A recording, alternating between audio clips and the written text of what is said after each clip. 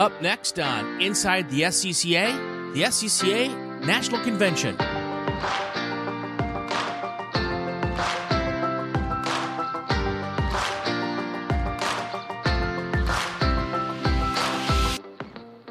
Up next on Inside the SCCA, our first live broadcast.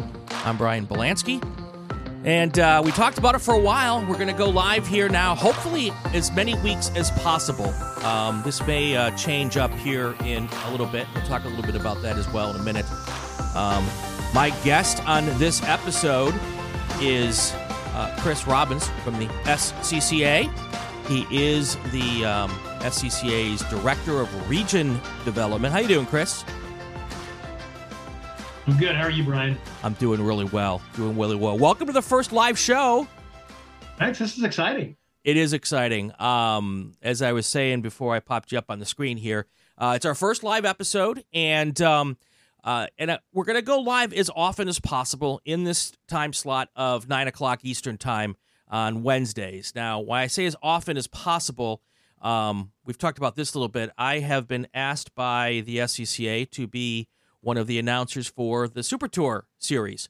And because of that, I might have to travel on some Wednesday nights to get to the racetrack in time for, me being all the way out on the left coast here. I may have to. I'm in Los Angeles, and Chris is coming to us from Evergreen, Colorado. We'll talk about that in a second too. But yeah, so I come from the West Coast. So in order to get there for Thursday, I actually leave on Wednesday sometimes. So we may not be live every Wednesday, but we're going to be live on a lot of Wednesdays, and I'm looking forward to it. I've talked about doing this. I've said I'm going to do it, and this is not exactly what the setup is going to be. I'll tell everybody right now, but it's one of those things, Chris. You've done projects where if you just wait for everything to be right in line, the project either never gets started, and if you wait for it to be perfect, it never gets done, right? Sounds like racing. Doesn't it? It sounds like a national convention, I bet. It really does. All right. So I'm so happy to have you here. I really am. And I'm looking forward to our chat here. We start every conversation on Inside the SCCA the same way. And I've warned you a little bit about this. But I don't always warn the guests how I start this. But if you listen, everybody knows. Yeah. And I hope you have it. If you haven't, don't say. That's okay. I have. I've listened to almost all of yours. Oh, that's fantastic. That's good to hear. So how did you become a car guy? Let's start with that.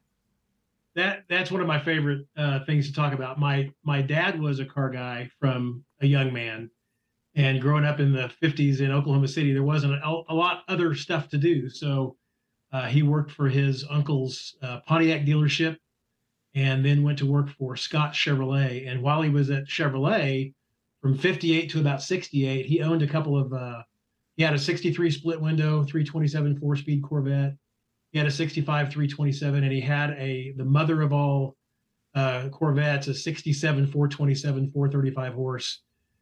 So I just fell in love with sports cars. A lot of my friends in high school were into drag racing. I was into road racing.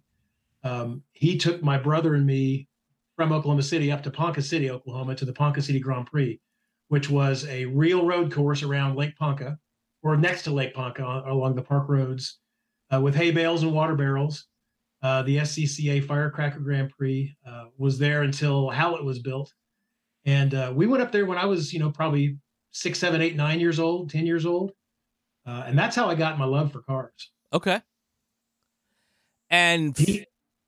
And from there, how did you get to racing and all of that kind of stuff? The SCCA. Well, of course, I fell in love with the big block A production and B production Corvettes and Camaros back in the day. I loved watching them race against Cobras and things like that. And then my dad left Chevrolet, the Scott Chevrolet dealership in Oklahoma City in 1968, and went to work for a Volkswagen dealership. And I don't think I spoke to him for like a month. I was so mad that I wasn't going to have any, big block Corvettes in my life anymore. And then he came home one day in this little bitty flattened looking Volkswagen called a Porsche.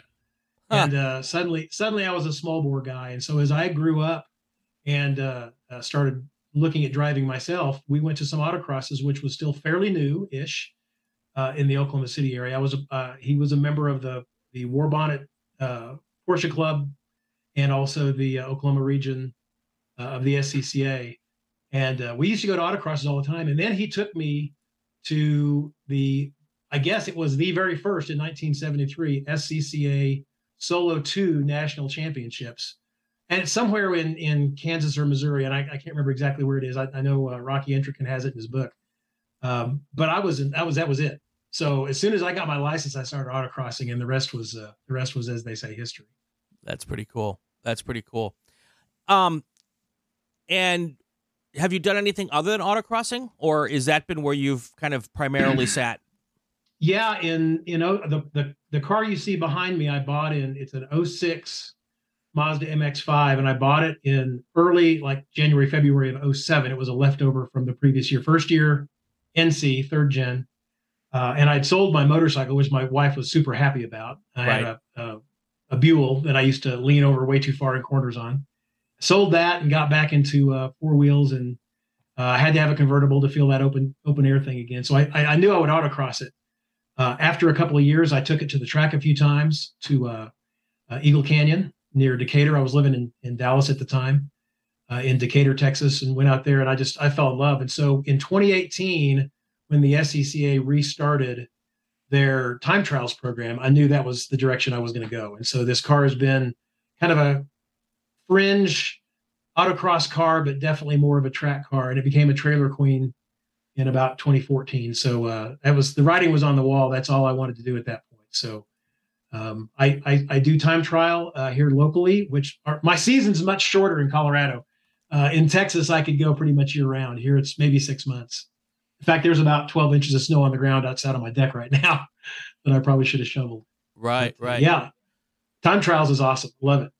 So what was the impetus for the move to Colorado? Because obviously that doesn't help your racing time with the winter weather, unless you like ice racing. Yeah, it was counterintuitive, wasn't it? Well, I retired from Southwest Airlines in 2017, and to help my wife get her business off the ground. And we decided that we had lived here a couple of times previously during our marriage. And like when we first got married, we lived in Colorado, the Denver area. And then for about 7 or 8 years, we lived here again in the late 80s, early 90s. And we knew we wanted to come back. So we said she was going to make a clean cut of it. I had retired from Southwest. We were already heading to move up here again and start a new business for her. And Mike Cobb said, "Hey, you want to come work for me at the SCCA?" So it worked out really well that I was able to move to Colorado, work remotely, and live where I love and still work where I love, and help the great members of the SCCA. All right, so we're here today to talk a lot about the SCCA convention that's coming up. Yeah. It's going to be virtual again this year. Last year there was a kitschy title for it. Is there a kitschy title this year? There is a kitschy title, and it's the third of three. Okay. You'd almost think we planned this. We had Unite in 2021, which of course was the very first year of COVID, and we wanted to unite the clan. And also there was just, let's unite under motorsports. Let's support all motorsports because things were looking pretty bleak back then. We had our last live convention in 2020, and right after that was when COVID kind of took over. The following year was Connect. We wanted to unite the tribe, connect with each other, and this year our theme is Engage. And we just feel like engage like gears, right? Like let's work together. Let's make sure we're powering forward. So it's got many meanings, some hidden, some not so hidden, but it is about engaging with our members and making sure that we're doing the right thing for the club. Cool. Every year the convention is based around some keynotes and then some special sessions and for years it was in person. And yep. I know that a lot of us have missed that camaraderie, that getting together face to face and sharing, beverages, adult and otherwise, and finding friends that we've maybe not seen and talked to in a long time. Yeah. We're not live this year in person. We're live a lot, but not in person. Yeah. And talk to us just a little bit about that thought process. It was really a challenge to have to make the decision in the first place. We knew it it was out of necessity in 21. The hotels were pretty much shut down even in 22. In January of 22, leading up to that, nobody was really certain what was going to happen during the year. And in fact, it's only been in the last couple of months, and we plan these a year in advance. Right. It's like the runoffs. It's like solo nationals. You don't wait until a month before and say, "Hey, let's do this." There's a cadence. And we did some surveying, and we were not confident that we would have enough people to pay for the event. We have a fairly low registration fee. It's been in the $275 to $350 range for a number of years, ever since I've been here. And the club spends between $150,000 and $200,000 to put the event on in Las Vegas. Wow. And so every year it was a loser. And now we decided that it was an investment in our members to do it. But what it came down to, Brian, is the biggest one we had was in 2020, and we had just under 500 folks in Las Vegas. And since then, at our virtual conventions, we've had an average of 1,000 for the last 2 years. So two things happened. One, people weren't spending their money to travel. We made it free. More people showed up, and we extended the time frame. So instead of having, 8 sessions happening at once in this madhouse where people had to choose which session to go to, they could stick around and maybe pick and choose. And we've been putting all of our sessions on video. And so they've all been available fairly shortly after the session was live. Right. And those are still available today from 21 and 22 on SCCA.com. So it kind of just made sense that we did this one more year. Again, we weren't confident that we would get enough people to manage the cost, and we definitely reach more people by doing it this way. Sure. That being said, it's not maybe the last thing you'll hear about the live convention. So. Right.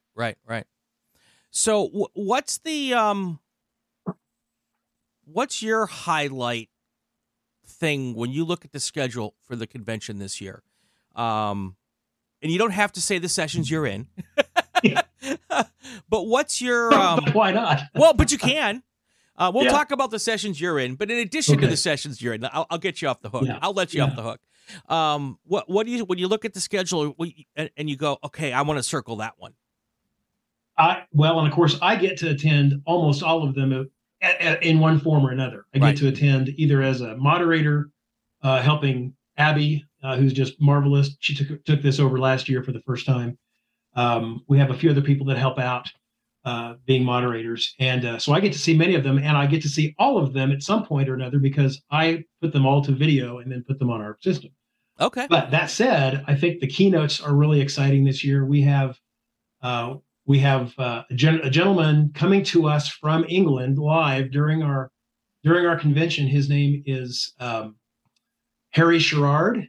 Okay. And he is a historian and talks about the Goodwood Revival and the Festival of Speed, but how Goodwood in England, which was a military base, and they race around the perimeter. That's what the track was. Right. Back in the late 30s and early 40s, how that impacted the SCCA and how really some of the people that were there brought those cars back. And that's where the SCCA came from. So he has a good time of sharing that with us and some really interesting, I think, insightful things about how the SCCA began.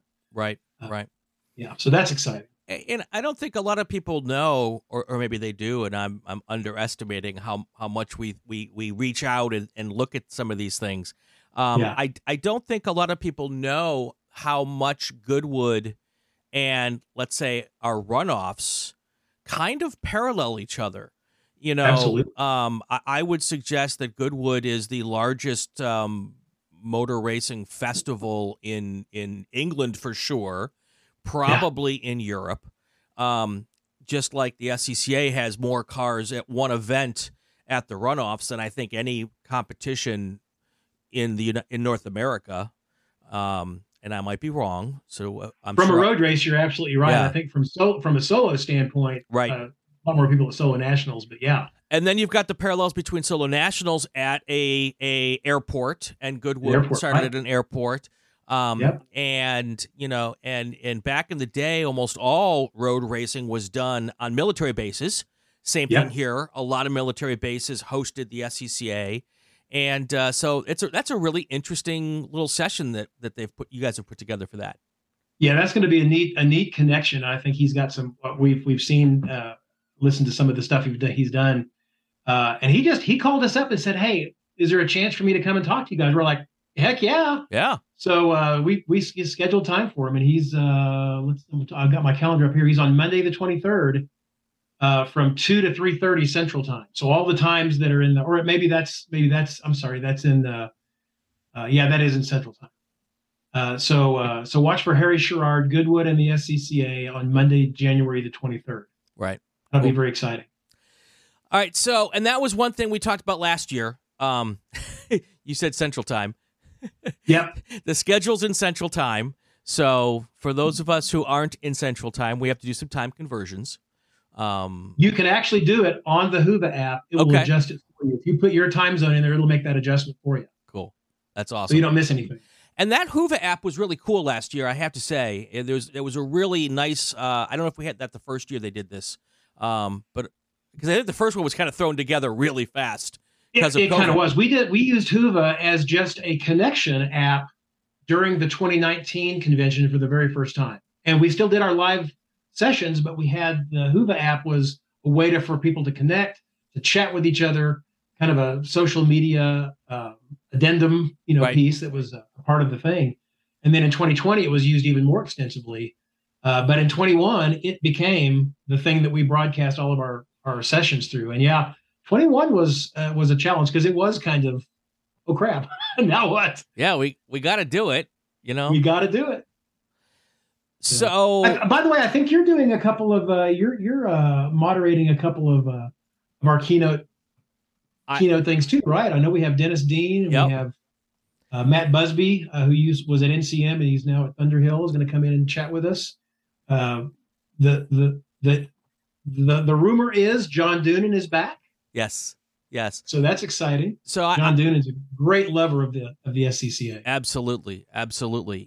He's maybe one of the most influential contributors to our road racing program when he was at Mazda, and created or was part of the program that you can see the commercials. More Mazdas are raced every weekend around the world. Well, a lot of that's because of Spec Miata and what John has done. So the MX-5 Cup, yeah. I was fortunate enough to be asked last year to be able to if I could help out, and I was able to host 3 last year. One of them was with John Doonan, and we had a great time, and I'm sure we'll have another great chat again.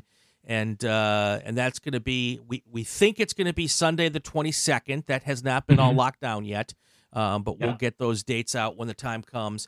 And then also I'm going to be sitting down with Eric Prill and Dennis Dean and talk a little bit about all of the stuff that he does. I love the title, The International Men of Stewarding. Right. We're going to have to get one of those International Men of Mystery memes get up for him. But we had a real nice conversation with him about the SCCA Foundation and the Hall of Fame. So I'm sure we'll chat about that somewhere in that conversation as well. And then, as you said, Matt Busby, I'm looking forward to that. I don't know Matt. There are very few people in this business that I haven't had a chance to connect with. And I look forward to catching up with Matt and talking with him a little bit. So what are Oh, go ahead. I was moving from a track that was so wonderful for us to host Time Trials Nationals, and still at NCM Motorsports Park, and then the devastation they had last year because of the tornado. Right. And I know he was a big part of that, a big part of the cleanup, and started to move things back in the right direction. And an opportunity was offered to him to go out to Thunderhill, and so that's where he's moved. So he's not that far from you, a little bit north, and so that's kind of exciting that he's still involved though. He is again a very big fan of the SCCA and helps us a lot. Well, and we love that. I mean, it's without those partners, we really can't do what it is that we do, right? Right. And it's become harder and harder over the years. Everything's more expensive. Having places to put racetracks is tough to do, and it's and I don't think there's a lot of things people don't understand about how all of how the sausage is made to go racing. I mean, people don't understand what it takes to put together an amateur racing team. I talk to my friends. They're like, "Oh, you go racing. What does that mean?" And they roll their eyes. And now we have YouTube, which thank God for YouTube, because before YouTube and GoPro cameras, I would tell people I'm going racing, and they're like, "Yeah, whatever," And I would say, "Come on out to the racetrack." I don't got time. I'm going racing. Yeah, whatever. But now we've got video evidence. They say if it doesn't happen on Instagram, it didn't happen. Well, now it can happen on Instagram, and people are like, "What? You do this?" I'm like, "I've been telling you this for 35 years. What do you think?" I'm like, "I'm not lying to you." But it's kind of similar with what it takes to put on a race. I have been on the worker side of the club for a long time, and I was a flag chief in New York for a while, and there isn't the only specialties I haven't done is I've never been a steward, and I'm sure they're going to get their hooks into me for that eventually. Yeah, I'm writing your name down now. I know, and I've never done sound, which is odd because I've done radio since I was 18. But wow. But everything else in the club I've done, but since I came out here to Cal Club and I've gotten to know CC Smith and Mark Smith, the people who are kind of the nuts and bolts people to put together our races out here, I didn't really understand everything that went into the months and months. My working for the club started on Saturday or maybe on Friday and ended on Sunday of a race weekend. And I knew that, obviously you register, but I didn't get all of the rest of that. It's an amazing number of hands and feet and brains that are involved. Contracts and insurance and, do we have enough Gatorade and, simple things that we take for granted.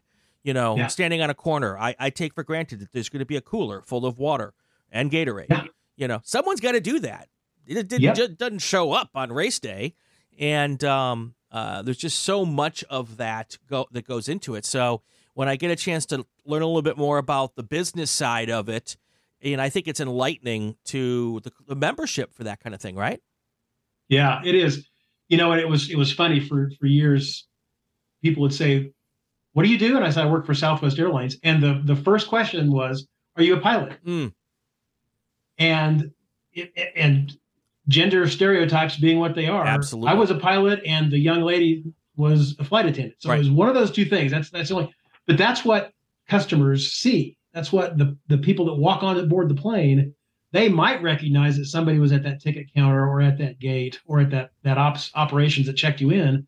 But pilots and flight attendants are what they think of. Right. You have no idea of the 10,000 people that Southwest has at headquarters doing things like marketing and finance and scheduling. And of course, they had the stuff blow up this past week. Started with weather and just snowballed and got worse. But that was 10,000 people plus all the pilots and all the flight attendants and the maintenance people trying to make it right. Right. Work really hard to that. And you know what? I was at VIR when Ian came in this last year. Right. And working corners, just like you talked about. So when I go to runoffs, I work corners because I love doing it. Right. And it puts me there with the people that actually put the events on. I really love doing that. But I was informed, hey, you probably ought to get out of town a little bit early because the flights are going to be canceled and delayed. And so I had to make some different plans to get out of there before the worst of it hit. But it's nuts what the club does as a volunteer organization. We have a very small staff, 35 people maybe are on staff, and we're really just administrators. We just take the knowledge that we have and we put things together. Right. It's like building card decks or building domino walls and things like that. Sure. You hope none of them get pushed over.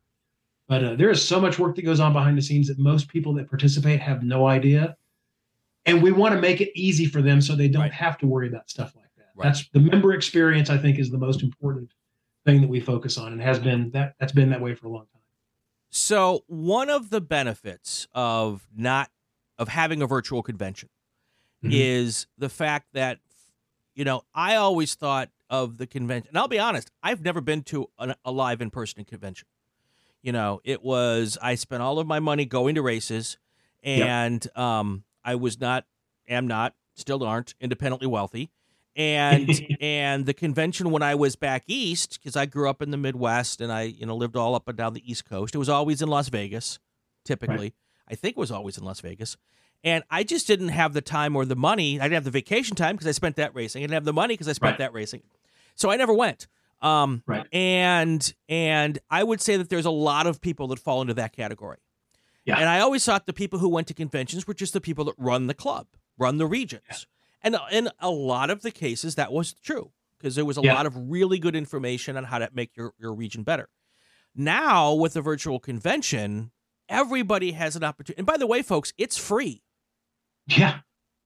I think we buried the lead. Yeah. There's no cost. We're just now saying that. Yeah, we should have started with this. And also, real quick, before I continue, remember at the top of the show, I said that this was, if you wait till you're ready, it's never going to start. Yeah. So I have a technical problem that I can't fix while we're live. So this is not going to be the first live stream that worked. It's going to be the first attempt at the live stream. So if anybody's listening and may have tuned in, it was an audio problem that I can't fix while we're chatting. So, and rather than take up Chris's time and start over, which we don't want to do, we'll fix it. And our first live show will be after Sebring because I won't have time to fix it before Sebring. So, but anyway, so the convention is free. You don't have to pay a penny if you're a member. You've already paid for your convention dues because you're a member. And so there's no reason not to sign up. Even if you can't attend the convention sessions live, you'll be able to watch them on the archive, I think forever, right? As long as YouTube will let us keep the playlist up, yeah. So what I was getting at is that if in the past, because it was in person, a lot of the people who went were region members and not necessarily participants, not region executives and management, your board of directors and the 25% of the region members who do the 95% of the work that doesn't involve the actual competition. Were the ones who went to the convention. And now everyone can see every single session. And I hope that the participants who don't run the regions, who don't run the races, take some time to watch some of these sessions. So you have a little bit of an appreciation of the hard work, the volunteers. Most regions don't have a paid staff member. They're all volunteer run. A couple of them are lucky enough to have maybe one regional staff member who gets paid, but mostly volunteers. Hopefully people who don't do that work will take maybe an hour or two over the next couple of months and watch a session or two about what goes into putting on these events. And then when things don't go maybe 100% perfectly, or maybe when you think you've been wronged because something didn't work out right for your weekend, before you decide to go into full-on beast mode, you'll realize, because you understand a little bit more, what the situation is. And I have a whole new appreciation after watching some of the sessions from last year, even the ones I wasn't involved with. And I would like to think that people might take the chance to do that. The number one demographic that we wanted to come and wanted to establish the convention for was those region leaders, especially new region leaders, so that they would come. Now, I'll tell you this: we have 116 regions. Yeah, we were thankful if 35 to 40 REs came to our event. Right. We were thankful if another dozen or two program chairs, solo chairs or road racing chairs. We had some race directors come. We had a lot of stewards come. We had a lot of vacationing, retired members that were members for 35, 40, 45, 50 years come to the convention because it was the social thing. It's what you did. Right. But since going virtual, we've had way more, a vastly superior number of our new folks especially come and attend and watch those things. And the best news is, even though it runs all week and we have sessions all day, you can go back and watch those. Yes. And they're on our YouTube channel. You can access them on SCCA.com through the member account portal under My Learning. So all that stuff, the 21 and 22 convention are still there, and you can go and look at playlists and see, okay, this is leadership. I need to look at these 8 sessions, or this is about autocross, and there's the one on site acquisition that I want to watch. Uh, Absolutely, there's ways to go about and do that, and I think that we've done a better job with our leadership, Right. a better job with our membership by doing this. We still have the people that say, I really wish it was live and in person. And I'll tell you that 2 years ago, when we were asking the board, because this really is a board of directors event, it's in our bylaws. It's their decision. It's not the staff's decision. We support whatever decision they make, and we'll execute it. But they said that they would also like to have a live version, but they knew the cost was pretty high, and we just weren't. We weren't doing badly money wise, but we sure weren't doing great. Sure. Like almost anybody else wasn't doing great At that during point. these COVID years. And they said if we can get together every 5 years and have kind of a milestone anniversary get together, then maybe that's what we do. So be on the lookout in 2024, in January of 2024, a year from now. That may be the next time we have a live opportunity. That does not mean we will not still have stuff video streamed. Right. Right. Yeah. That's we can't put enough sessions on or have enough people travel to wherever we have it to make the dollars work. So we want to give people that opportunity. But it's going to be maybe more of a celebration and things like that. And then we'll still have our sessions online. So that's kind of what we're leaning toward. Hear that? Believe it or not, summer is just around the corner. Luckily, Armor All, America's most trusted auto appearance brand, has what your car needs to get that perfect summer shine. Plus, now through May 31st, we'll give you $5 for every $20 you spend on Armor All products. That means car wash pods, protectant, tire shine, you name it. Find out how to get your $5 rebate at armorall.com. Armor All, less work, more clean. Terms apply. A hybrid event might be the best of all worlds. Maybe have it even be a short weekend where it's maybe a 3-day event live and then do the rest of the events so you still get that face-to-face. A couple of other things I was thinking, the nice part about having it virtual is you can show up in your jammies with a glass or a bottle of your favorite red. Brian, I think we had a couple of people show up last year that forgot that their camera was on. Right. Maybe showed up with a little bit less than they should have. And I funny. I didn't even think about that. And one of the things is you could also interact with a lot of the sessions. Yes. One of the great things was, and Abby was awesome for my sessions, is that she was there on the backside doing all of the work, but she was able to send me a text with the questions that were being asked on the chat that I couldn't see. Yep. And I was able to ask those questions and get the members involved with that. And we had a few sessions that weren't live last year.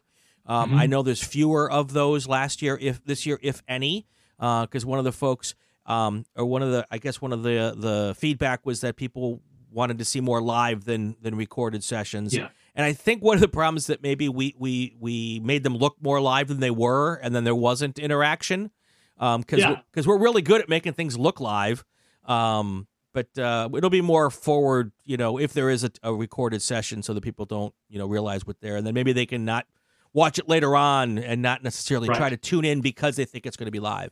But the interaction is there, which I think is fantastic. And you're right. It gives people a chance to interact who would never probably be able to go to a convention anyway. There's 2 different formats we use. One is called webinar and one's called meeting. And the meeting, like any Zoom meeting, has all the blocks on the screen, and then maybe somebody shares their screen, and you still have people that can chime in, or maybe we mute people for a certain amount of time, and then we open it up for Q&A. A couple of years ago, I did like a 45-minute session, and then I did a session right after that was a open Q&A meeting. So we had a webinar where people saw what we were talking about. We were able to give the whole presentation, kind of like from a stage. Right. And then we had open dialogue and Q&A afterwards. And that worked out pretty well too. So we've learned, there have been some good lessons learned, some best practices that we've developed. And here's another thing that we haven't talked about yet. There are a couple of other events that are going to be live streamed. And these are some special stuff. We've got our award ceremonies which are going to be live stream on Thursday night at 8 p.m. Central, is the Road Racing Awards. Yep. I shouldn't glance over Mike's crowning achievement, the annual meeting. That's at 7 o'clock. I look at annual meeting and my eye starts to bleed. But no, the annual meeting's got great information. Definitely want to show up for that with Peter and Mike and Andy. Then after that is the Road Racing Awards. Then the official convention kickoff is Friday, again with Mike. But one of the highlights, so I was a history major in college for a while. Oh yeah. And as a journalist, I kind of consider myself as the writer of the first draft of history. And right. So I love motorsports history.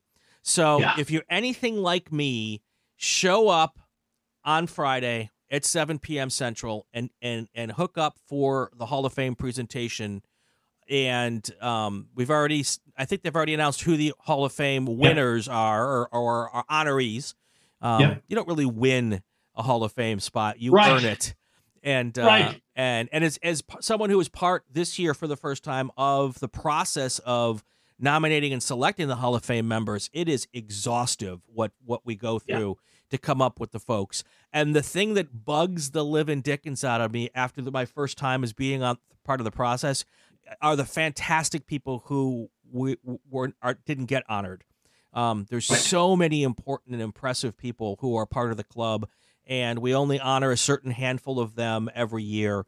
And the ones that were passed up, if you put out nominees, were not passed by because they weren't worthy by any stretch of the imagination. And that's why we do it every year. So we'll take a look at those folks again. But that's going to be fantastic. And hopefully we'll have some that's Storytime 101. You know, it completely is 100%. It's the very first convention I went to was in Las Vegas, and I know it's been around. It was in San Antonio for a while. It's actually occurred on a train. Okay. Believe it or not. They had a meeting in one car, and had a runner ran back and told this other car what was going on, and came back up. And it was the craziest thing ever. That's but cool. It was actually on a train. It's been on a cruise ship. They I remember that. They all joined a cruise ship. But I was in Las Vegas, and I was there the year. It was the very first one I went to. It must have been 14, 15, 16, and must have been 14 or 15. And Carroll Shelby was brought into the Hall of Fame. And I thought, this is the coolest thing ever. Yep. And, of course, his family was there to accept with him not there. But it was so neat to see that. And then, of course, Ford versus Ferrari comes out. Right. A couple of years ago, and I was just on the edge of my chair because that was my time. Right. Yeah. That's when I was, a kid that was just so connected to all this stuff. So it was pretty neat. Well, and the greatest honor Carroll Shelby ever earned that he didn't even know he earned is that in the room next door is a black lab named Shelby. So, see, it made it all worth it right there. Exactly. Shelby is definitely named for Carroll Shelby. That's awesome. Just scrolling through some of the other ones, and I'm just picking out things that pop up in my viewpoint here. Not to discount any of the other programs, but they're all worth taking a look at. Sponsorship for drivers and teams on scrolling back up Saturday at 8 p.m. with Alex Stryler and Dan Dennehy Rodriguez. I've had the opportunity to work with Dan this year. And the quality of the folks who are working on behalf of us at the club is so high. And Dan is one of those people who is just killing it, doing great work to get us our member partners and everything. He really understands how to work with partners. Has taught me a lot on that regard to be able to get folks to help me sponsor the podcast. So Dan's awesome. If you can tune into that, he's got some great ideas. I'm sure they're going to have that. All the different town halls for all the different specialties and all the different programs are throughout the week. So you can tune into the ones that you're interested in there. Sponsorship for regions. Again, Dan's working on that program as well. The probably most important and most boring sounding program is insurance and risk management. that's always, it's an important thing. I'm sure more so for the region leadership than it is for the rest of us. It's huge, but you know what? I hear stories occasionally. Somebody posts on Facebook or on Instagram or somewhere that they got injured. Yep. And here's how the club took care of them. And that cannot be overstated. It's phenomenal what our insurance does for our members, and that's why we want people to be full members, but we even want them to be weekend members if they aren't going to join on a full-time basis, because no coverage happens when there's when you're a what is it called, a trial member. Exactly. So yeah. So, and Monday at 3:30 Central, if you ever get sent to the principal's office, that would be with Chris. He's the one he is the principal, and I hate that. I love Peyton Manning, and they called him the sheriff wherever he was. And of course, I'm a Denver fan because that's where I live, and he was here and won Super Bowl 50, and so I didn't really want to be the sheriff, but I think most people would agree that over the years, incivility has become a bigger thing. Disrespect has become a bigger thing. And the public was starting to bleed over into the club, and we had to put a couple of things in place to kind of say, hey, wait, hang on. Somebody said to me, but this is you're encroaching on my freedom of speech. I said, you still have the freedom of speech. That's about the government grants you that. Right. But organizations and businesses can still tell you, I'm sorry, you can't wear that T-shirt on our airplane. Right. Or you can't come in with no shirt and no shoes. Right. So they can do that kind of stuff. And the same thing goes with our speech. If we're being demeaning, degrading to each other, then we probably need to have a conversation and figure out what the best thing to do is. Right. Two other things that I really encourage people to check out are on Monday evening, 4 p.m. No, I'm sorry, 5 p.m. Pacific or Central. Then right after it at 6, the SCCA Foundation and Women on Track sessions. I didn't even realize there was an SCCA Foundation until I started a podcast, which means we need to get the word out more because I'm pretty connected with the club and they do some really cool things. They're connected with the Women on Track program, which I had the honor of highlighting and working with last year. We did the Women on Track Awards at the runoffs. The inside the SCA Podcast Awards, Women on Track were one of the 4 awards we gave out, and we're going to do something special this year. Last year, Women on Track honored 30 women in the club in the month of March, which is National Women's Month. And we're going to try to interview as many of this year's honorees as possible and have those podcasts throughout the month of March.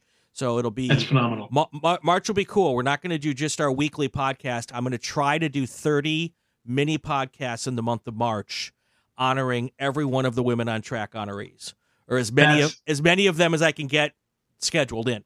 And that is great. And you mentioned March. That is kind of the end of the convention season also. Right. I'm not sure if you knew that. So we do our national convention the 19th through 27th. Then we wait a week. And then we go to the Southeast Division, the CDIV convention.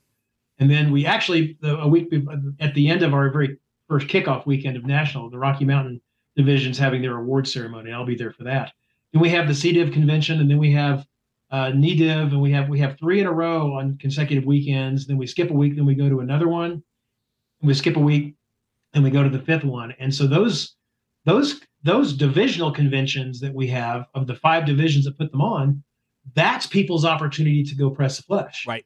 So if they can't go to Las Vegas or wherever else we might have this thing on a train or in San Antonio somewhere, the bottom of the ocean, then they can go to their divisional convention and still, see all their friends and stuff. And that's a great, and the national office is spending a lot of time supporting those. And there's like 4 or 5 of us going to every one of them. Abby and I will be at every one of them.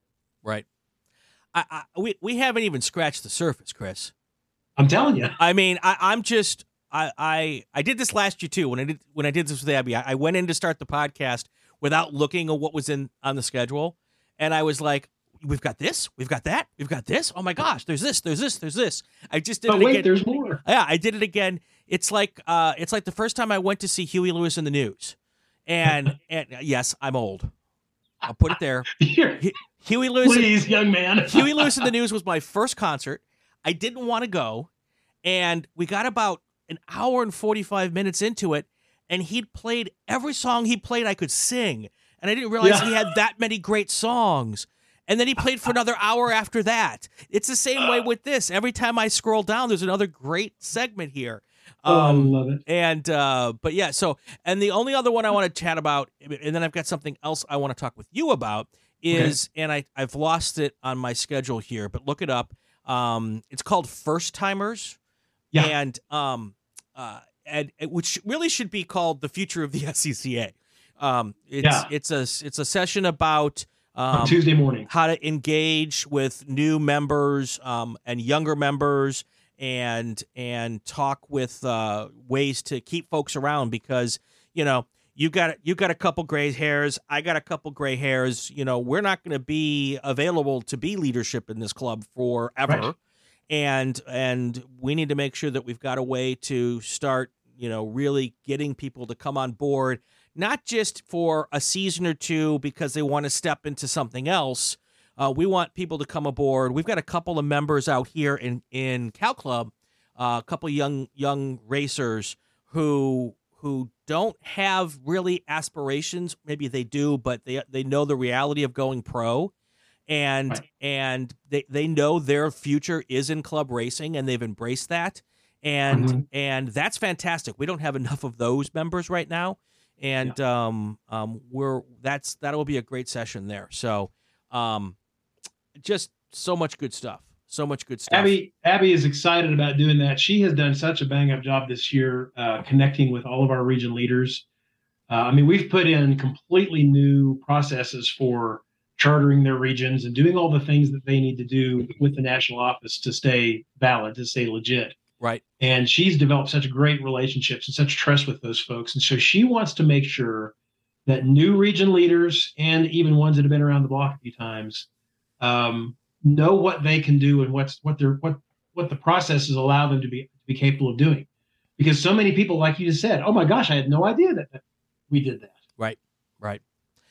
All right. Is there anything else convention related that we should share with people? Go to scca.com to register. Yep, scca.com, the About tab, and you can go right in and register, and you can see the full agenda. You can start plugging that in. You can download the app on your phone or tablet or on your desktop. Right. It's free. Everything else you need to get yourself involved. Yep. Engaged. It's free. Did I say that again? It is free. It's free. There is nothing in racing that's free. I know. This is as close to 100% free. I guess technically it's not free. It's part of your membership. You have to be a member to be involved. But if you're listening to this podcast, first of all, if you're listening to this podcast and you're not a member, okay, come on. What are you waiting for? What are you waiting on? What are you waiting for? You get a magazine. You get to go to races. You get to meet great people who like cars.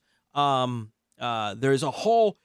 And you get a packet when you become a member. I'm going to proselytize for a moment. Yeah, I'll let you. I don't try to talk about religion because I think that's but I have two religions that I follow: motorsports and music. There you go. Okay, music is I tell people music is my church. The racetrack is one of my churches. But when you become an SCCA member, you get a thing in the mail with a card on it. That card does two things. First of all, you can walk into any SCCA event anywhere in the country, show them that card, and you are going to immediately become family. We've talked about this a lot on the show. Here's the one thing we haven't talked about on the show. Also, once you this card's shining, you play with it, like, I'm a member. But look at the other stuff in that envelope. There are enough member benefit coupons that you could pay for your membership. Oh, a couple of times over. Just by utilizing the discounts. Yeah, absolutely. So there's no excuse. Yep, If you're you're exactly right. If you're listening to the podcast You're exactly right. And I'm not getting paid by the SCCA to do that. But if you'd like to pay me, SCCA, you know my address. No, I'm not getting paid to say it. You know, I've spent my 80. Well, it wasn't 80 when I started in 1986, and my dad paid for it for the first couple of years. And that was with your region dues. Yes. It's a little more now, but not a lot. If you look at inflation, our member benefit, our membership has not grown with the pace of inflation over the last 35 years. I guarantee you. Yeah. And if you're a worker, you can even get some of your membership paid for. Absolutely. So that's a whole nother program that we're going to talk about on another podcast. I'm surprised we haven't talked about it already. So yeah, before we move on to two other things I want to talk to you about, anything else for the convention we should cover? I think we're just excited that we're doing it one more time live like this, virtually, and we really hope people will chime in and engage with the club. Right. And even if you don't think you can sit in during the scheduled times, still register. You won't need to register to get access to the sessions. But the important part that you do get by registering is you will get some updates, and you'll get some information about the sessions that maybe you won't be able to watch live. It'll help you decide which ones to spend your time on down the road. So definitely worth registering. It's worth your time. Absolutely. All right, let's move on to something else. Your real job at the SCCA is training, right? That's your expertise. That's your superpower. You told me before we went live, tried to go live on YouTube, before we went live, about a leadership award that the club has earned. Can you give me a little more info on that? Yeah, Mike talked about this at I think his fall president's update and announced it. We haven't made a big deal out of it, but we should. We are absolutely going to talk about it a lot when I'm presenting. I've got one session called Engaging with Training. Nice.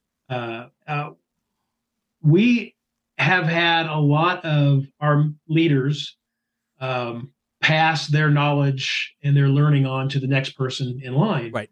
And some do a great job at that, and some have maybe missed opportunities. And I think we maybe expect people who are holding their hand up saying, "Hey, I want to be a leader," to know what it means to lead, how to communicate, how to listen, how to give feedback, how to be strategic, how to look at all the programs, not just the one you're involved in, how to gather people together and gain commitment and things like that. And my background was in all of that when I got here. And Mike Cobb and I knew each other prior to him becoming president. And he said, "That thing you did at Southwest Airlines University, would you come help us?" So we did a needs assessment and realized what we maybe had an opportunity to help with. And so I put together a leadership program, and we built it and rolled it out at the beginning of 2022.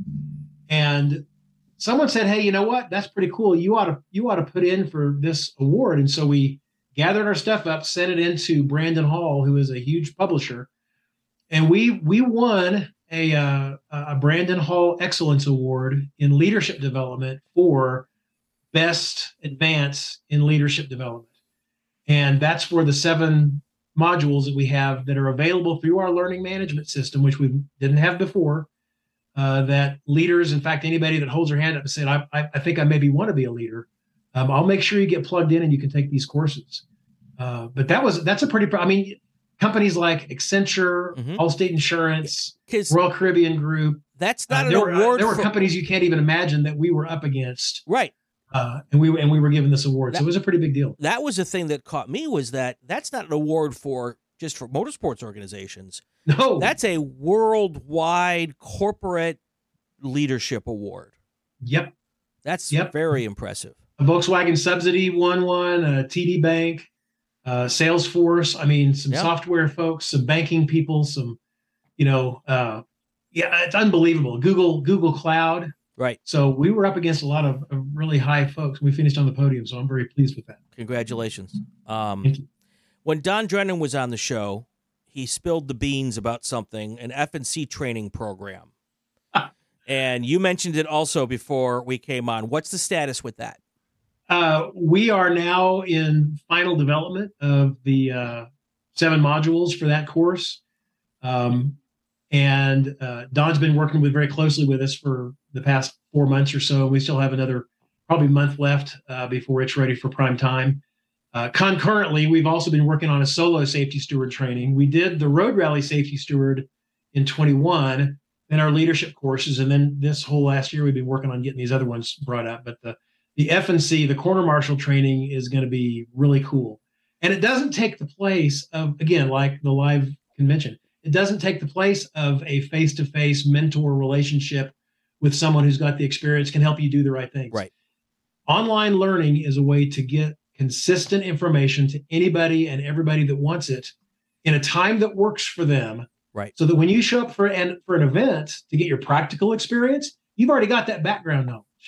And that's what we've been working on. So that F&C training is really, I think it's going to change the scope. Right. And we've got, I don't know, 2,000, 3,000, 4,000 flaggers. Yeah. That we want to make sure that everybody's on the same page and we're doing it all right in the same way. Is that training going to be available only to members? Yes. So right now it is, but we've also got a plan in the works with another sanctioning body. Speak of John Doonan. Yep. IMSA is very interested in this, and they're very supportive of our efforts in doing this. And around the table at ACUS, which is the Automobile Competition Committee for the United States, right. NASCAR, IMSA, NHRA, USAC, all these other organizations, and the SCCA, they're kind of looking to us because the best flaggers in the country, in the world, in fact, all got their start at SCCA. And if we can be a part of that, then that just makes me feel great. Well, and the reason I asked that is because I've started, and I'm not anywhere near done. There's going to be many years of this podcast to go forward. But I do a thing called SCCA, what I call SCCA University. And it's we've done flagging 101, flagging 201, and I've kind of come up with a progression for how we can do a 101, 201, 301, 401, just like a university does their programs, for our different specialties and our different programs. And what I think is important for that, and this is why I asked if it was only available to members, is that kind of stuff on the open internet is a fantastic training tool. Because not training tool, recruiting tool. Yes, it is. Because a lot of people are afraid to make that first phone call. A lot of people don't know where to make that first phone call or where to write that first email. And some people are just voracious consumers of information. They want to know as much as they can before they put their little toe in the water. And that's why I think that maybe what I'm doing could be kind of the appetizer to your main course of something deeper for when people get into the club. Because the more we can put out there to let people understand how accessible we are. You know, I think that's has always been, you know, the secret car club of America that we always roll our eyes about, is that people might not understand. I don't believe we were this. I've never believed we were the secret car club of America. Let's start with that. If you're a car person and you're into racing, most people knew who we were. But I don't think where I think we fell short was making it really clear how accessible the club was. And how easy it was to get involved and to be more than just a person sitting on a bleacher watching cars go in circles, which I love doing. But gosh darn it, the first time you become a participant as a worker or a solo or a track night, it is hook, line, and sinker. I'm telling you. Well, and it's amazing you mentioned. So our leadership courses are 101, 102, 103, 201, 202, 301. So we've got that with the leadership courses. So what we're trying to do right now is establish the baseline for all F&C, for all quarter marshals. And when that's done, then we can add a chapter in on FIA flagging. Right. We can add a chapter in on when you go to this sanctioning body or this track, here's some differences. Right. And you can earn then, because since it's on our learning management system, we can track all of your training and we can track your scores in your assessments, right? In your quizzes and your final exam. We'll also have a chapter it'll be developed very, very soon about EVs, about electrical vehicles, electrified vehicles. That's going to have to be something that we have that people need to go to. Yep. There are things that shouldn't live in the LMS, like how do I be a worker at a solo event? That needs to be open to everybody. Right, and that's because we have so many. That's a low barrier to entry. Right. When you look at licensing, you absolutely want some standardization of training and knowledge share, and that's I think that we can absolutely work together on that. That's fantastic. That and as I like to tell people when I, especially about flagging, because that's near and dear to my heart. When IndyCar and Formula One and IMSA look for flaggers. And this is nothing against other series, because I do podcasts with another series. I've been involved with several series over the years. I'm not discounting anything with or looking down about other series, but when those professional series look for the people to stand on the corners of their races, they look to the SCCA.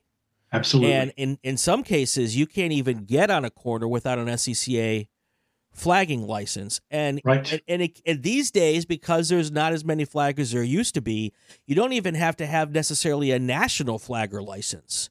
Right. You know, you can work IndyCar and IMSA races with a regional flagging license, as long as you've been through a little bit of our training. They know you've been taught something, you know, and then you'll always be paired up with more experienced people at pro events. That is the good part about pro events. There's usually plenty of flaggers. And they're from all over the country, which is also cool because you get to meet people from other places and learn how it's done in other places. Oh, it's the best. I've been involved with racing all over the East Coast and now out in California, and there are nuances. You know, what we do out here at Cal Club is very different than what I did when I was at Road Atlanta, and very different than what I did when I was the flag chief at New York Region. Not very different, but there's little differences. And it's important to know, and some are better than others. And now that I've been all around, I try to do the best of all of those things. That was what was the fun part when I did the Flagger 101 with Don, is we talked about some of those regional nuances and how I liked one better and he liked another one better, and that's okay. But yeah, I mean, that's one of the really great perks that come from being a flagger with the SCCA, is that we are kind of in North America, we're looked at as the measure to how flaggers are measured, is measured against our system. And that's 75, 80 years worth of credibility. Absolutely. So that's long-term stuff. That didn't just happen overnight. I mean, they mentioned it in Ford Ferrari. Yeah, absolutely. Absolutely. Chris, it's a pleasure. I wish that we would have connected earlier, because I think there's probably a lot more we could talk about. I'm not going anywhere, man. Yeah. Let's circle a date on the calendar in 6 months and find out something else to talk about, because this has been a lot of fun. There will be a lot to talk about. Thank you, Brian. I appreciate what you do for the club. Oh, it's my pleasure. I enjoy it. If you haven't guessed, I enjoy it a little bit. I do. And I like hanging around with people like that. That's too cool. All right, that's going to do it for another episode of Inside the SCCA. We didn't quite manage the live YouTube broadcast, but we will get to that probably in 2 weeks. I got a couple of gremlins I clearly have to clear up here. But anyway, if you like what you heard and maybe saw without any audio, subscribe to the Racing Wire Podcast Network and the Racing Network on YouTube so you won't miss any episodes. Leave a comment, especially if it's a good one. And if you want to troll me for the audio, that's fine too. On social media, it's Racing Wire Net on Twitter. Inside the SCCA is new every week. I'm Brian Belansky. Have a fantastic weekend and go play with cars. I'm Abby Shear, and when I'm on my way to an autocross, I listen to the Inside the SCCA podcast. Inside the SCCA is a presentation of the Racing Wire Podcast Network and Rural 15 Productions. This podcast is not affiliated with, endorsed, or sponsored by the Sports Car Club of America. The views expressed within are those of the host and our guests, and not that of the SCCA.